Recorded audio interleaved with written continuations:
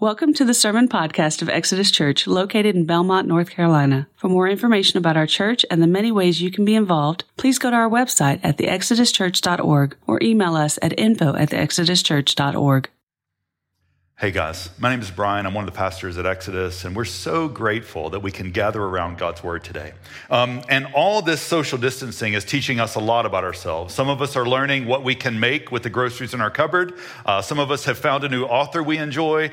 Some of us have discovered Tiger King. But all of us are learning a lot of different things. But one lesson that unites all of us that we're learning right now is we're learning that we're not made to be alone. Now, for extroverts, we learned that in 30 minutes. We were climbing the walls after 30 minutes of being in our house. And even for some of us with introverted tendencies, we're almost to the point of wanting to call somebody. But all of us are learning that we're not made to be alone. We're not made to be alone. We're not even made to be just with one person or just with our nuclear family. We're made for a community that's bigger than that. We're not made to be alone. And in our passage today, Paul is learning that, or actually not learning, he's learned that lesson. He knows that to be the case. And what we're going to see today in 2 Timothy 4 is Paul's going to teach us that we're not made to be alone. He's going to demonstrate that to us, that we're not made to be alone, that we need faithful friends and we need a forever friend. So I'm going to read 2 Timothy chapter 4. We're going to start in verse 6. We'll read through verse 18. Then I'll pray and we'll jump into God's word. Paul writes, "For I'm already being poured out as a drink offering, and the time of my departure has come. I've fought the good fight. I've finished the race. I've kept the faith. Henceforth, there is laid up for me the crown of righteousness, which the Lord, the righteous judge, will award to me on that day, and not only to me, but to all who have loved his appearing. Do your best to come to me soon, for Demas, in love with this present world, has deserted me and gone to Thessalonica. Crescens has gone to Galatia, Titus to Dalmatia. Luke alone is with me. Get Mark and bring him with you, for he is very useful to me for ministry. Tychicus I have sent to Ephesus. When you come, bring the cloak that I left with Carpus at Troas, also the books, and above all the parchments. Alexander the coppersmith did me great harm. The Lord will repay him according to his deeds. Beware of him yourself, for he strongly opposed our message. At my first defense, no one came to stand by me, but all deserted me. May it not be charged against them. But the Lord stood by me and strengthened me, so that through me the message might be fully proclaimed and all the Gentiles might hear it. So I was rescued from the lion's mouth. The Lord will rescue me from every evil deed and bring me safely into his heavenly kingdom. To him be the glory forever and ever.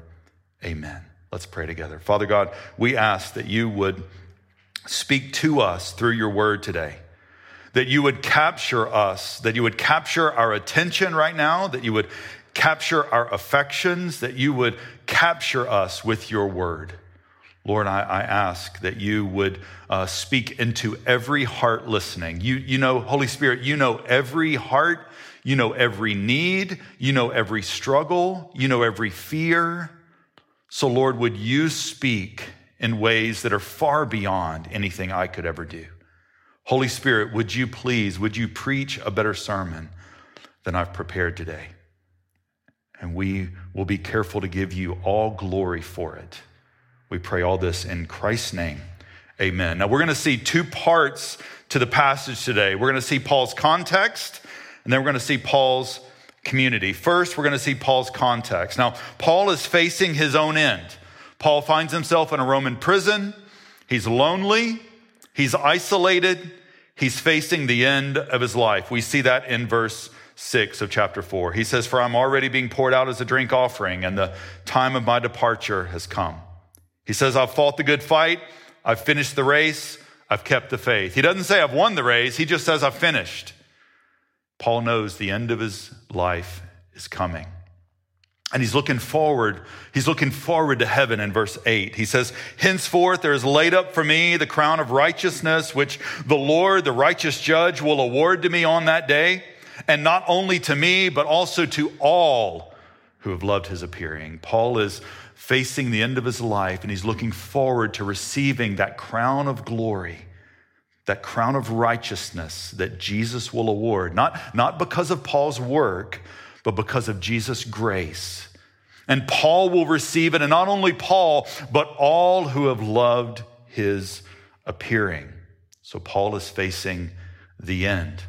And not only is he facing the end of his life, Paul is also dealing with unfaithful friends. Now, the first one we see is in verse 10. His name is Demas. It says, "For Demas, in love with this present world, has deserted me and gone to Thessalonica." Now, Demas shows up in Colossians, also in Philemon, but here he's a deserter. Now, we don't know exactly what's going on. We don't know if he's fallen into sin. We don't know if the mission has just gotten too difficult. What we do know is that he has deserted Paul, and he proves to be an unfaithful friend. The next one we see is Alexander. He shows up in verse 14. It says, "Alexander the coppersmith did me great harm.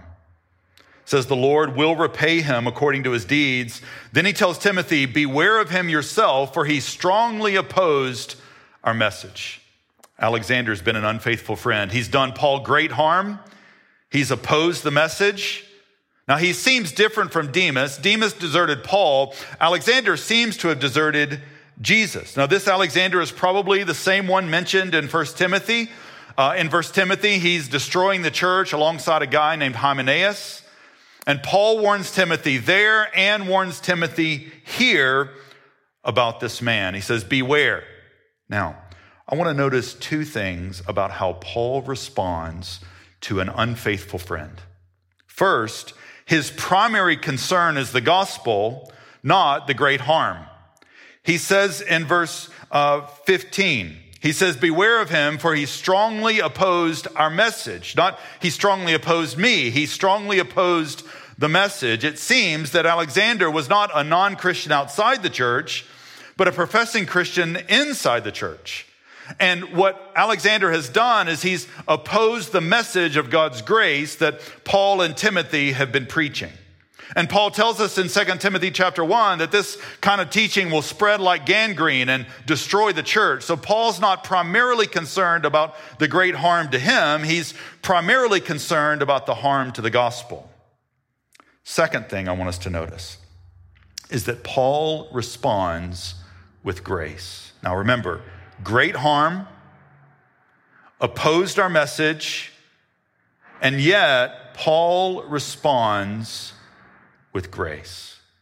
It says in verse 14, Paul says this, "He did me great harm, but the Lord will repay." Paul releases vengeance, justice, and anger into the hand of the Lord. And then later in verse 16, Paul says, "At my first defense, no one came to stand by me, but all deserted me. May it not be charged against them." Now, this is not connected to Alexander, but it does show us something about Paul's heart when he is harmed. Not only does he release vengeance and justice, Paul also requests forgiveness for the one who has harmed him. So Paul is displaying something to us about how to respond when we are hurt. And when wronged, Paul releases justice into the hands of God and requests forgiveness from God. Now, this is really hard. I mean, when someone does great harm to us, or even they're opposing something we hold dear, it's really difficult for us to release that. I mean, we want to exact our vengeance. We want them to get all they deserve. Paul shows us another way. When wronged, Paul released justice into the hands of God and requests forgiveness from God to them. And in this, Paul is following the example of Jesus. Now in 1 Peter, we read this, "For to this you have been called, because Christ also suffered for you, leaving you an example so that you might follow in his steps." So Jesus left us an example, and we are to follow him. What are we to do? 1 Peter continues, "He committed no sin, neither was deceit found in his mouth. When he was reviled, he did not revile in return. When he suffered, he did not threaten. He continued entrusting himself to him who judges justly. Now, our natural tendency when we have been harmed or when someone opposes something that we hold dear, our natural tendency is to react with anger and vengeance. Paul is following the example of Jesus, who shows us a better way. When people harm us, Jesus calls us to extend grace, to release justice into the hands of God, and to request forgiveness from God for those who have harmed us. This is how Paul dealt with unfaithful friends, even when he was lonely, even when he was facing difficult times. So that's Paul's context. Now, let's look at Paul's community. Now, Paul demonstrates here in this passage that we are not made to be alone, that we need faithful friends and a friend who is forever. Let's start with faithful friends. We first have these faithful friends who are sent out from Paul. We see in verse 10 these two men, Crescens and Titus, and then in verse 12 we see Tychicus, who's gone to Ephesus. These three men are sent out from Paul as faithful friends deployed for ministry. And then we see some friends who are called in. Now, the first one we see is in verse 11. This is Luke. It says in verse 11, Luke alone is with me. So Paul is not alone in Rome.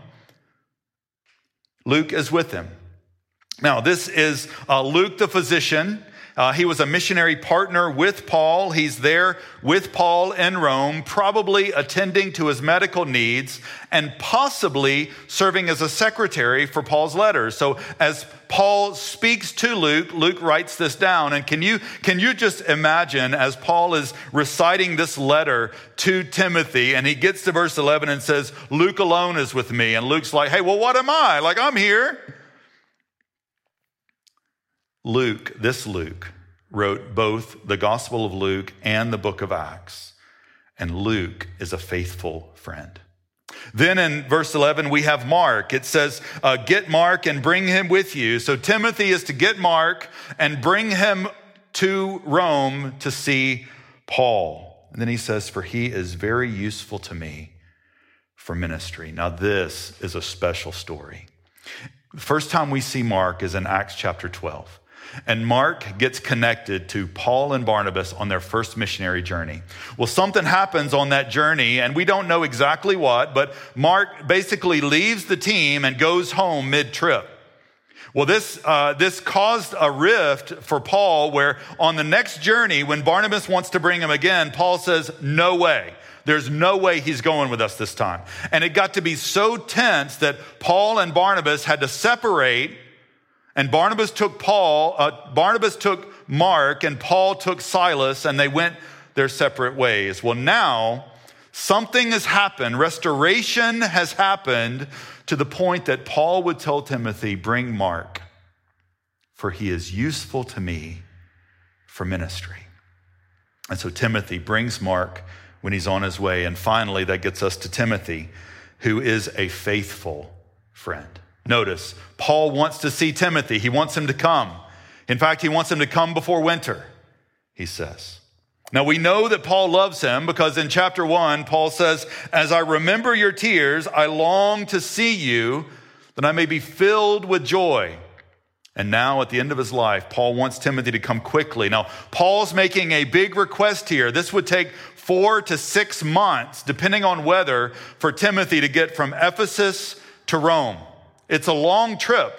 And if he doesn't get there before winter, he won't be able to come until after winter. That's why Paul says to come quickly. And he gives Timothy a list in verse 13. He says, when you come, bring the cloak that I left with Carpus at Troas. Now, this was probably like a circular cape made either of animal hair, wool, or potentially leather hide or something. It was used in winter to keep warm. It was very, very expensive. And it was also used to cover yourself when you were sleeping. So it was a very important piece of Paul's equipment. And then he says, also the books and above all the parchments. Now, the books were probably scrolls. Potentially, these could have been early Christian documents. And then the parchments, these would have been sheets made of animal skin used for correspondence. So maybe Paul wants to write more letters to send out. Now, think about this group that's assembling. You've got Luke, Mark, Timothy, and Paul. Now, these four men gathering with Paul there in Rome. And some have speculated that this meeting could have been the beginning, the event that the Holy Spirit used to get the Gospel of Luke and the Gospel of Mark written down. Can you imagine those men gathering around Paul and Paul saying, hey men, we're going to die. And this message of Jesus' life, death, burial, and resurrection, it's got to get written down. And the Holy Spirit inspiring Luke and Mark to write their Gospels so that we could read about Jesus. Now, whatever's going on here, what we see is that Paul has faithful friends. Some are sent out, some are brought in, all are necessary. We're not made to be alone. We're made for faithful friends. But we're also made for a forever friend. And we see that in verse 16. Look at verse 16. Paul says, at my first defense, no one came to stand by me. All deserted me. May it not be charged against them. So something's going on here. There's a lot of conversation about what exactly this is referring to. At the very least, we know that Paul is defending himself and he's doing it alone. But he's not alone. Verse 17. But the Lord stood by me. The Lord stood by me and strengthened me so that through me the message might be fully proclaimed and all the Gentiles might hear it. So I was rescued from the lion's mouth. Paul's saying I was alone, but I wasn't alone. The Lord stood by me. Paul's saying I was weak, I was helpless, but the Lord strengthened me. I was in danger, but the Lord rescued me, Paul says. Paul's speaking of Jesus as his forever friend. And he says he did this and he's going to go on doing it in verse 18.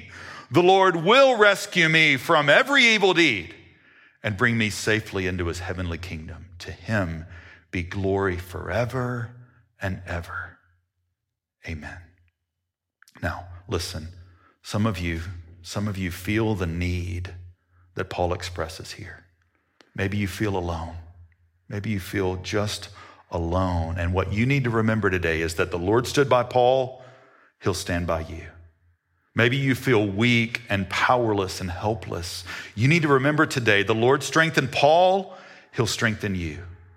Maybe you just are wondering if anyone can rescue you from the pain and misery you're feeling. You need to remember the Lord rescued Paul. He'll rescue you because our forever friend is also the forever King who will bring us safely home to his heavenly kingdom. Now that should take our breath away for a moment. The reality that our forever King is a forever friend. Man, I remember in middle school when the coolest high school student I knew, like there was no one cooler than this guy. When he befriended me, I was overjoyed. And how much more when we realize that the King of heaven is our forever friend. Charles Spurgeon said it this way: it is a mark of wonderful condescension on his part that he should call us his friends. And it confers upon us the highest conceivable honor that such a Lord as he, so infinitely superior to us, should condescend to enter into terms of friendship with us. And yet that is what he has done. Jesus, our forever King, is also our forever friend. And so while Paul is lonely and isolated, while he's facing the end of his life, he knows that he has faithful friends, but he knows he has a forever friend. And so how do we apply this? Well, two things. First, community has never been more important. Community has never been more important. Now, this is not a new value for us at Exodus. From the very beginning, we've said that Exodus seeks to be a redeemed people. And now more than ever, we need to live into this value. We need to be a redeemed people. We need to be relationally connected. And that's one of the reasons we work so hard to get our groups on Zoom as quickly as possible. And listen, I know it's harder over Zoom. I know that. I mean, you pour out your heart to your group, you tell them about your fear and your pain, and then you get finished and they say, oh, you were on mute, or hey, you froze up. Can you do all that again? And it's like, no, I can't. I don't want to do that. And I know that it's so much easier to get on Netflix or YouTube. They both take so much less energy. But community has never been more important. It has never been more important. We need each other. We need each other. And so I want to encourage you to be spiritually connected during this time, even while we're socially distanced. I want to encourage you to be connected.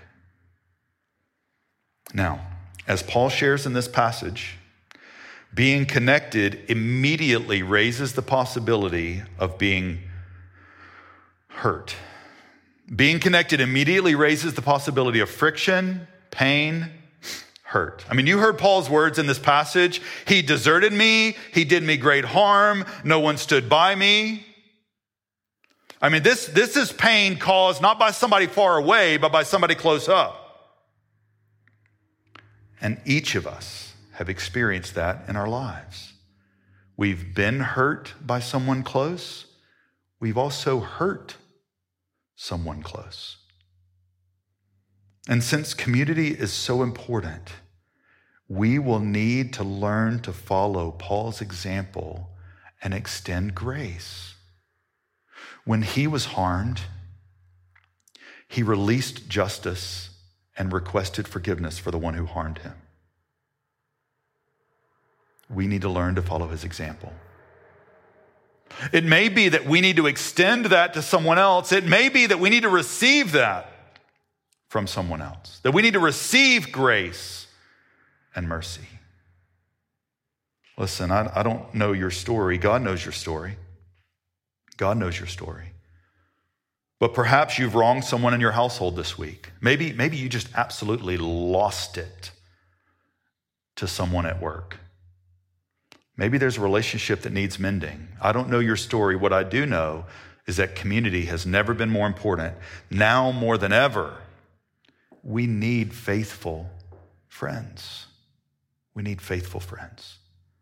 And then finally, just a question. Do you know the forever King as your faithful forever friend? Do you know the forever King as your forever friend? Paul proclaims with confidence, the Lord will rescue me. The Lord will bring me safely home to his heavenly kingdom. Do you have that kind of confidence today?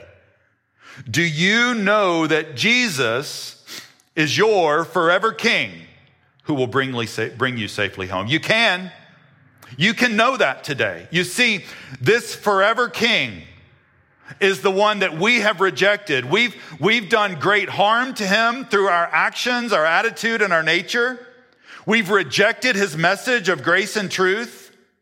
And yet this forever King loved us so much that he left his throne in heaven, came to live on earth. He lived a perfect life of obedience. He died a sacrificial death on the cross for our sin. He was buried. He was raised from the grave so that all who place their faith and hope in him might be saved.